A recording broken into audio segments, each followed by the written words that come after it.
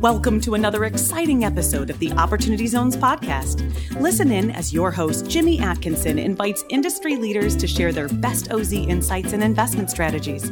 From market updates to fund launches, policy news, tax mitigation strategies, and more, we cover it all here on the Opportunity Zones podcast.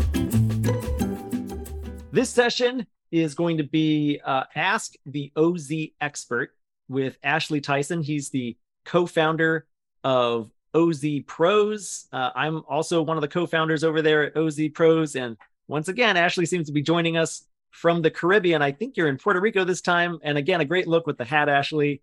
How are you doing today, man? I tell you what, I hope it's not getting old, me showing up from a Caribbean island with my Caribbean hat and Hawaiian shirt on. But, it's almost like it's got to happen now. So, on your pitch days from now on, I'm going to have to schedule some kind of event down in the Caribbean. We just came off of the Puerto Rico Investing Mastermind that was put on by Ozworks Group, and it was a fantastic event. And so stoked to be here, Jimmy. It's beautiful outside, like a perfect 85 and breezy, as opposed to up in Charlotte right now. It's probably 100 and stifling. So I don't know. It's probably about the same there in Fort Worth, right? Yeah, I think it's about $1.05 here in Fort Worth. Well, so here's how this session is going to work. If you have a question, any type of question about opportunity zones, about QOZBs, about forming your own fund, about making an opportunity zone investment, about anything OZ under the sun, use the Q&A tool in your Zoom toolbar. We're going to do rapid fire Q&A here with Ashley Tyson. Again, Ashley's the founder of OZ Pros. He's an attorney licensed to practice in North and South Carolina, and his sole focus these days is on opportunity zone deals. So, Ashley, before we get to the questions, why don't you give us a quick rundown on who you are and what OZ Pros can do? Absolutely. So, like you said, I like to call myself a reformed attorney because I try to practice law as little as possible and instead do cool events like down here in Puerto Rico. But, since May of 2018, when I was sitting in a CLE and I heard about a guy talking about opportunity zones, I ran him down in the hall afterwards and I was like, man, that sounds like 1031 and private equity got married. And he's like, oh, yeah, and it had a beautiful baby named Opportunity Zones. And so literally we, all in, I don't know that it was the next day, but it was shortly thereafter, back in 2018. And since then, I've eat, breathed, and slept opportunity zones and even vacationed opportunity zones, right? As I'm down here in Puerto Rico and just got back from a trip out west where we visited Hall Labs and we did some other stuff. So OZ Pros is a full service advisory firm. We started out with the goal of becoming the legal Zoom for opportunity zones so we could democratize access to it. And since then, we figured out that not only do people need the forms, but they need, advice and counsel about how to set up the forms, about how to run their money through stuff, about how to keep in compliance, creative strategies about how if they want to do their own fund, and maybe do some deals on their own and then invest into funds like Origin and Chris's deal like that. And we've helped them put that together. And then we've got an ongoing compliance, tool that we use in order to help them stay in compliance and then just get their general questions answered. So we do a similar kind of rapid fire question and answer session, just like this in the OZ Pros Compliance Bootcamp that happens inside of the Ozworks Group, which is an online virtual community about all things opportunity zone. And then we took that online component and we're actually doing in-person events like we just did down here in Puerto Rico. So that's kind of the OZ Pros Ozworks Group community in a nutshell. But the big thing that we're passionate about is helping people understand these things enough so that they can actually do them. And so that's what our goal is here today. Let's get some rapid fire questions going. I wish I had that dunk tank that we talked about so that way if I can't, if I don't know a question or the answer to a question, I could get dunked. But I don't know. I think I've done pretty good thus far. So let's see if somebody can stump me today. Yeah, I think we ran through about a dozen questions last time, and I think one of them may have half stumped you. But maybe next time you can take this from the beach and you can just dive in backward. Then I'll just jump off, right? Yeah. I could actually be down on the the little platform down here. We were walking by that after breakfast this morning. I was like, that's actually a great idea. There you go. Well, maybe next time. We do have a handful of questions already coming in. If we don't get to your question, and I don't think we're going to get to all of them, we apologize. you can reach out to Ashley at ozpros.com. I've posted a link to ozpros.com and Ashley's email address in the chat, but let's get to Mr. Dan asked this question actually while Chris was still speaking, but I think it's relevant to this discussion today, Ashley. A general OZ question. Mr. Dan asks, we own a residential property in an OZ in California. It currently has one older rental home on it. What would be our best option with this property? What's some of your advice there for this investor, Ashley? Well, it kind of depends on if they owned it prior to 2017 and how they owned it. I'm assuming that they either owned it individually or it was prior to 2017. And so if that's the case, it's going to be considered a related party. And so if they were to try to transfer it into a qualified opportunity fund or a qualified opportunity zone business, that's going to make it so the property is not qualifying. And then if they did improvements to the individual rental property that's there, then those improvements would not be qualifying either. And so it presents this kind of weird conundrum. And unfortunately, that's the way that the regs came out, is that it doesn't allow you, if you owned it previously, to kind of sell in. And so one of the solutions that we've come up with on a fairly regular basis is just doing a ground lease.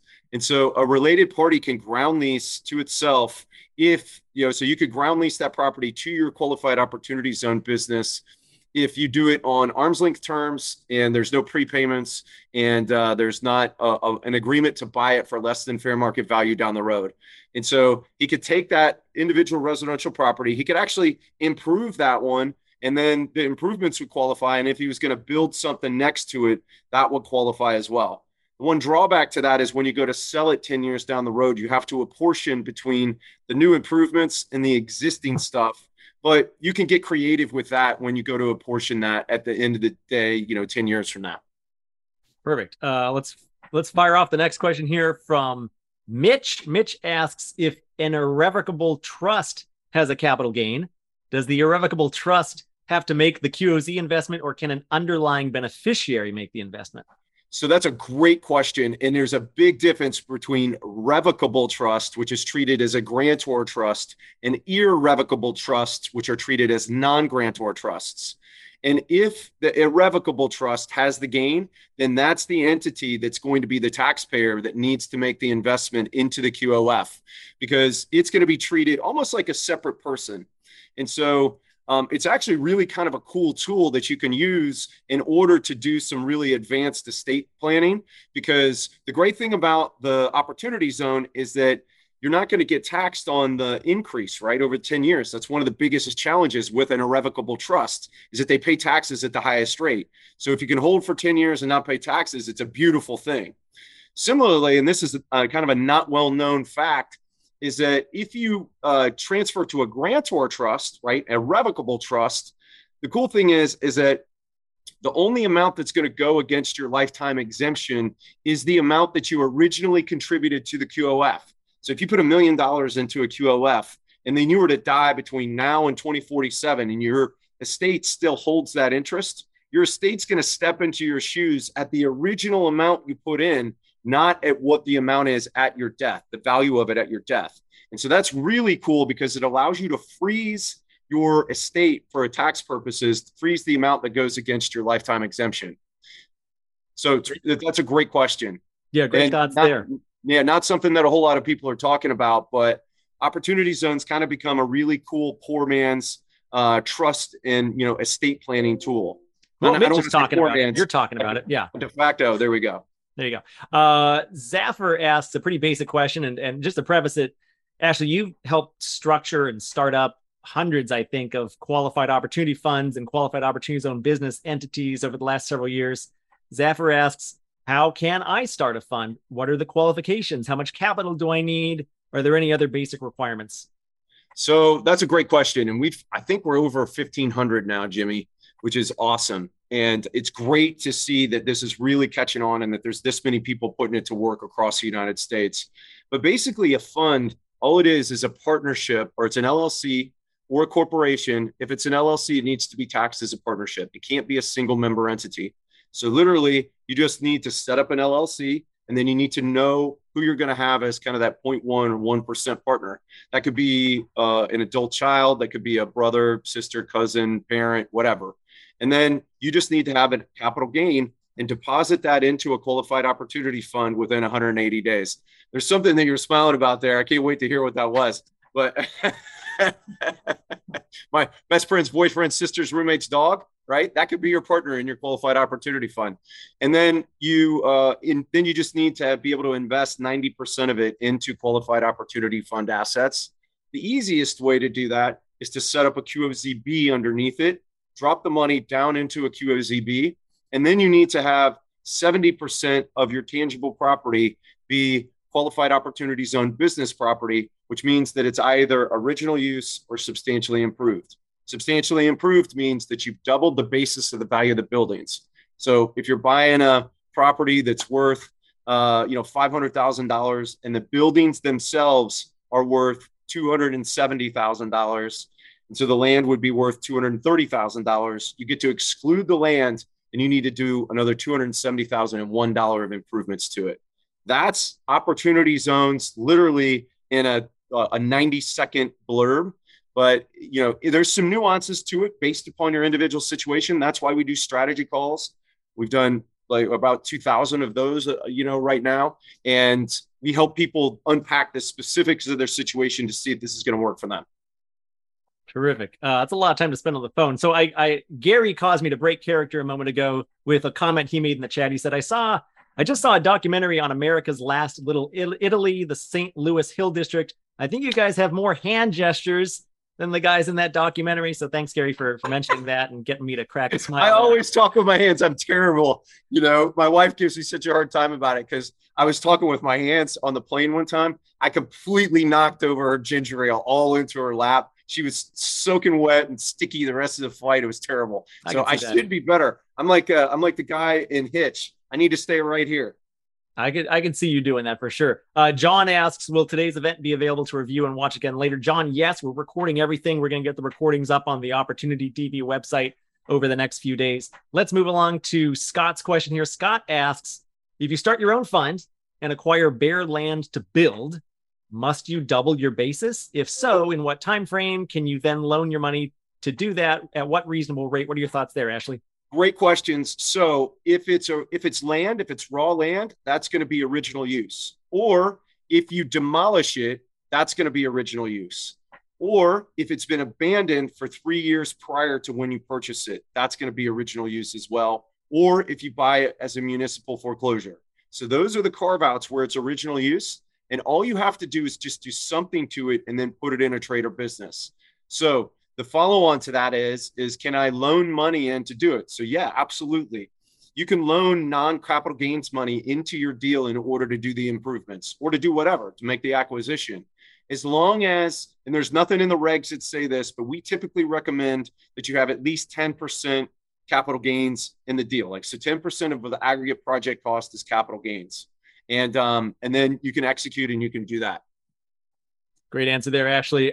We've got we've got close to 10 minutes left. So we got several more questions. We'll try to get through as many as we can. Pierre asked a question in the chat a moment ago that caught my eye. Can you seek funding through grants? Can you talk about how grant dollars are prioritized for projects in opportunity zones, possibly? Absolutely. So you can absolutely get funding through grants. So that's the great thing about opportunity zones is that not only do they allow you to take advantage of lots of other stuff, so like LIHTC, low income, housing credits, affordable housing credits, historical housing credits, mill renovation credits, community development block grant credits. There's so many credits that are available out there. And the really cool thing about opportunity zones is that it became a fulcrum. It became an inflection point for communities to rally around and to say, listen, we're going to prioritize opportunity zone projects for the allocation of funds for these grants. And it, unlike any other program, got a lot of different groups working together. So a takeaway from that is call your economic development folks, call your chamber of commerce, call your state level, business and economic development departments of trade, that kind of thing, in commerce, and call them up and ask them, hey, what are you guys doing about opportunity zones? What kind of grants are available? What kind of things can I do additional inside of opportunity zones. And they're usually going to be readily available and ready. They'll have somebody that they can connect you with. Fantastic there, Ashley. Let me hit the anonymous attendee one right now. Do my own personal QOF and QOZBs have to file taxes during the 31-month working capital safe harbor? Absolutely. So all the 31-month working capital safe harbor does is protect you from that non-qualified financial property test.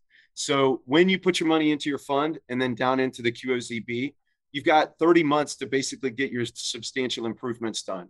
And during that time, you have to meet those 5 tests, including that you can't have more than 5% in cash, stocks, bonds, accounts receivable, that kind of thing. And so what the working capital safe harbor does is it exempts the money that came from your capital gain, and any cash infusion that you put in that you have a plan for how you're going to spend it, it exempts in from that 5% limitation. Back to the grants question. I just want to mention grants.gov. You can head there to do a comprehensive search for a bunch of federal grants. And they even have a filter for opportunity zone benefits as one of their filtering options. So play around with that website. You might stumble upon something there that could possibly help.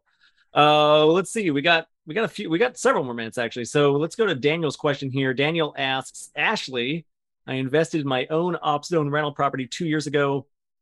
Can I use that property for personal residential use? I don't know if Daniel's going to like this answer. Oh man, unfortunately, no. And we deal with this a lot because people are like, hey, I'm going to buy a triplex and then I'm going to renovate it and I'm going to live, I'm going to put 2 people in one and I'm going to live in the other one.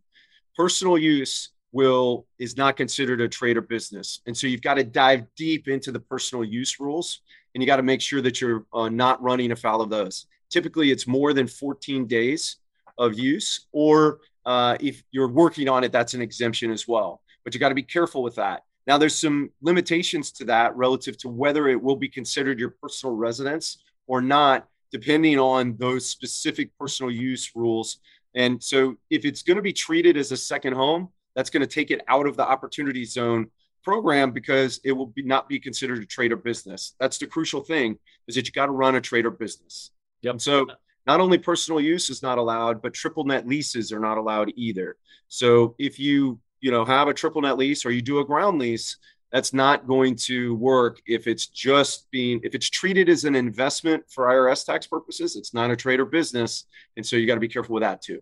I think you can do some minimal amount of triple net leasing, but it can't be substantially not triple net leasing. Is that right? Somewhere along those lines?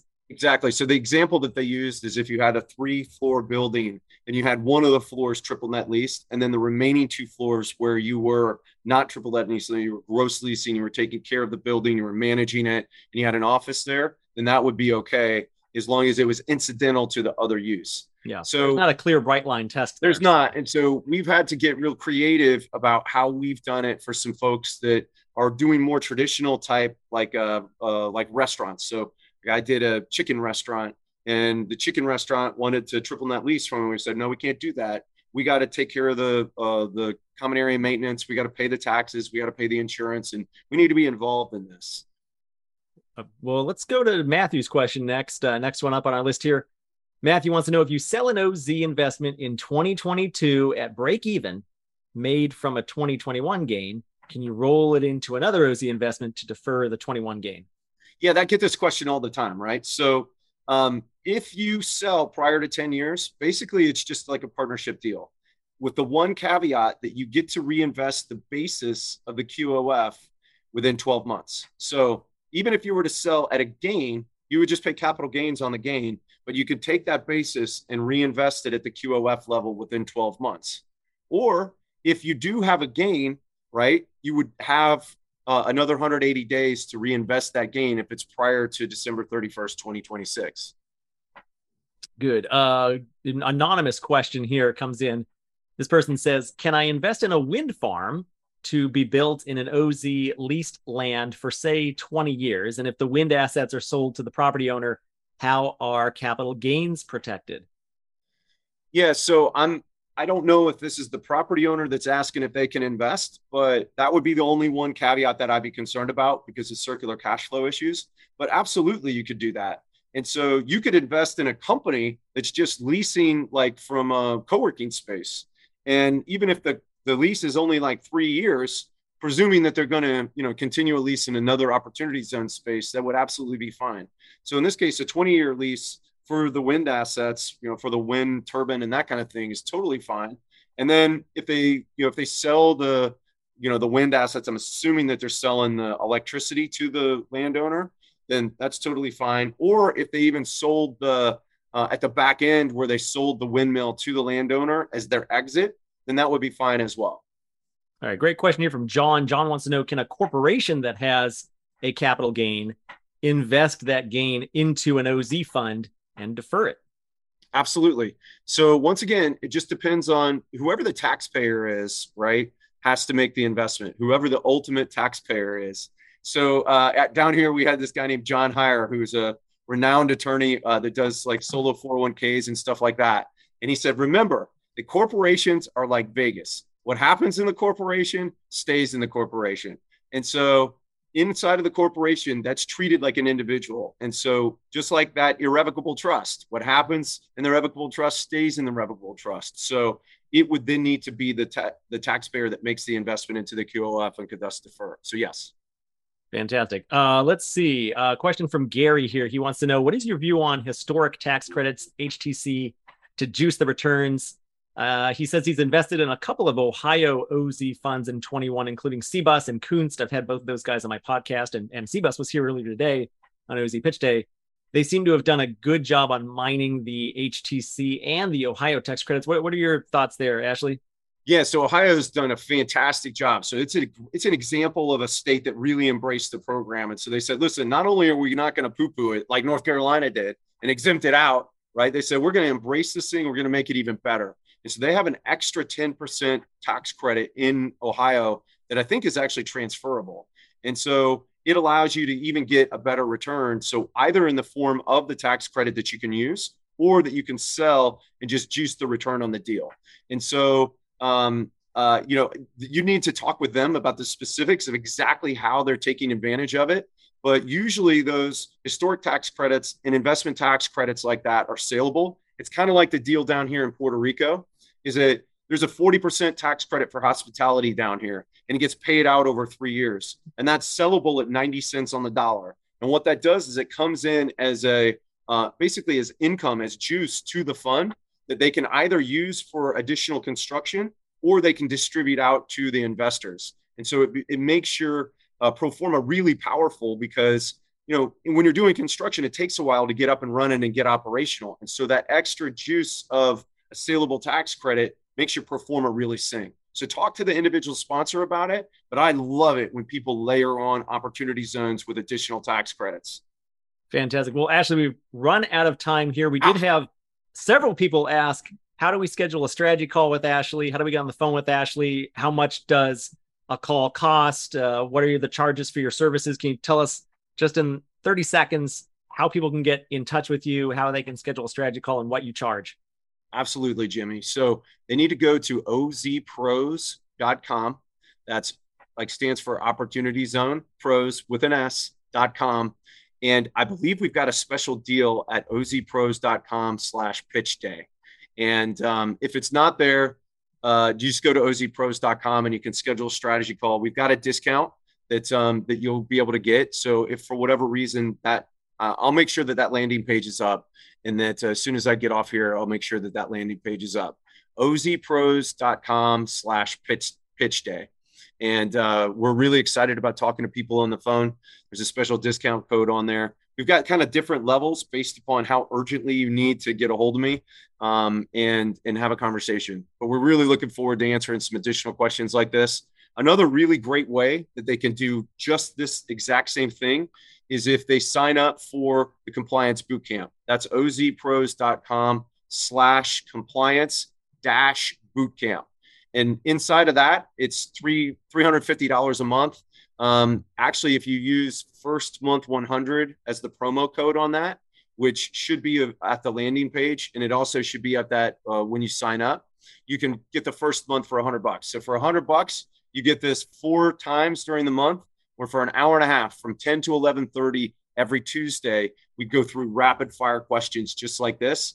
And usually we have a little bit more time to unpack people's individual scenario.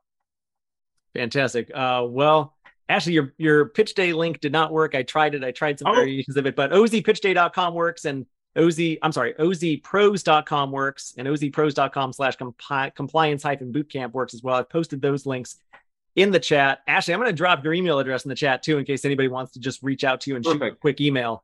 That's great. Ashley, thanks so much for being here today. Great content, according to Blake Christian, our friend at HCVT. He just chimed in. We will see you later, and enjoy the rest of your holiday there in Puerto Rico. Beautiful. All right, island. Jimmy. Well, I didn't get dunked, but I'm going to go jump off the pier here into the ocean anyhow. Sounds good. Thanks so much, Ashley. Appreciate it. Cheers. Take care, Jimmy. Thanks again. That's it for our show today. A huge thank you to you, our listener.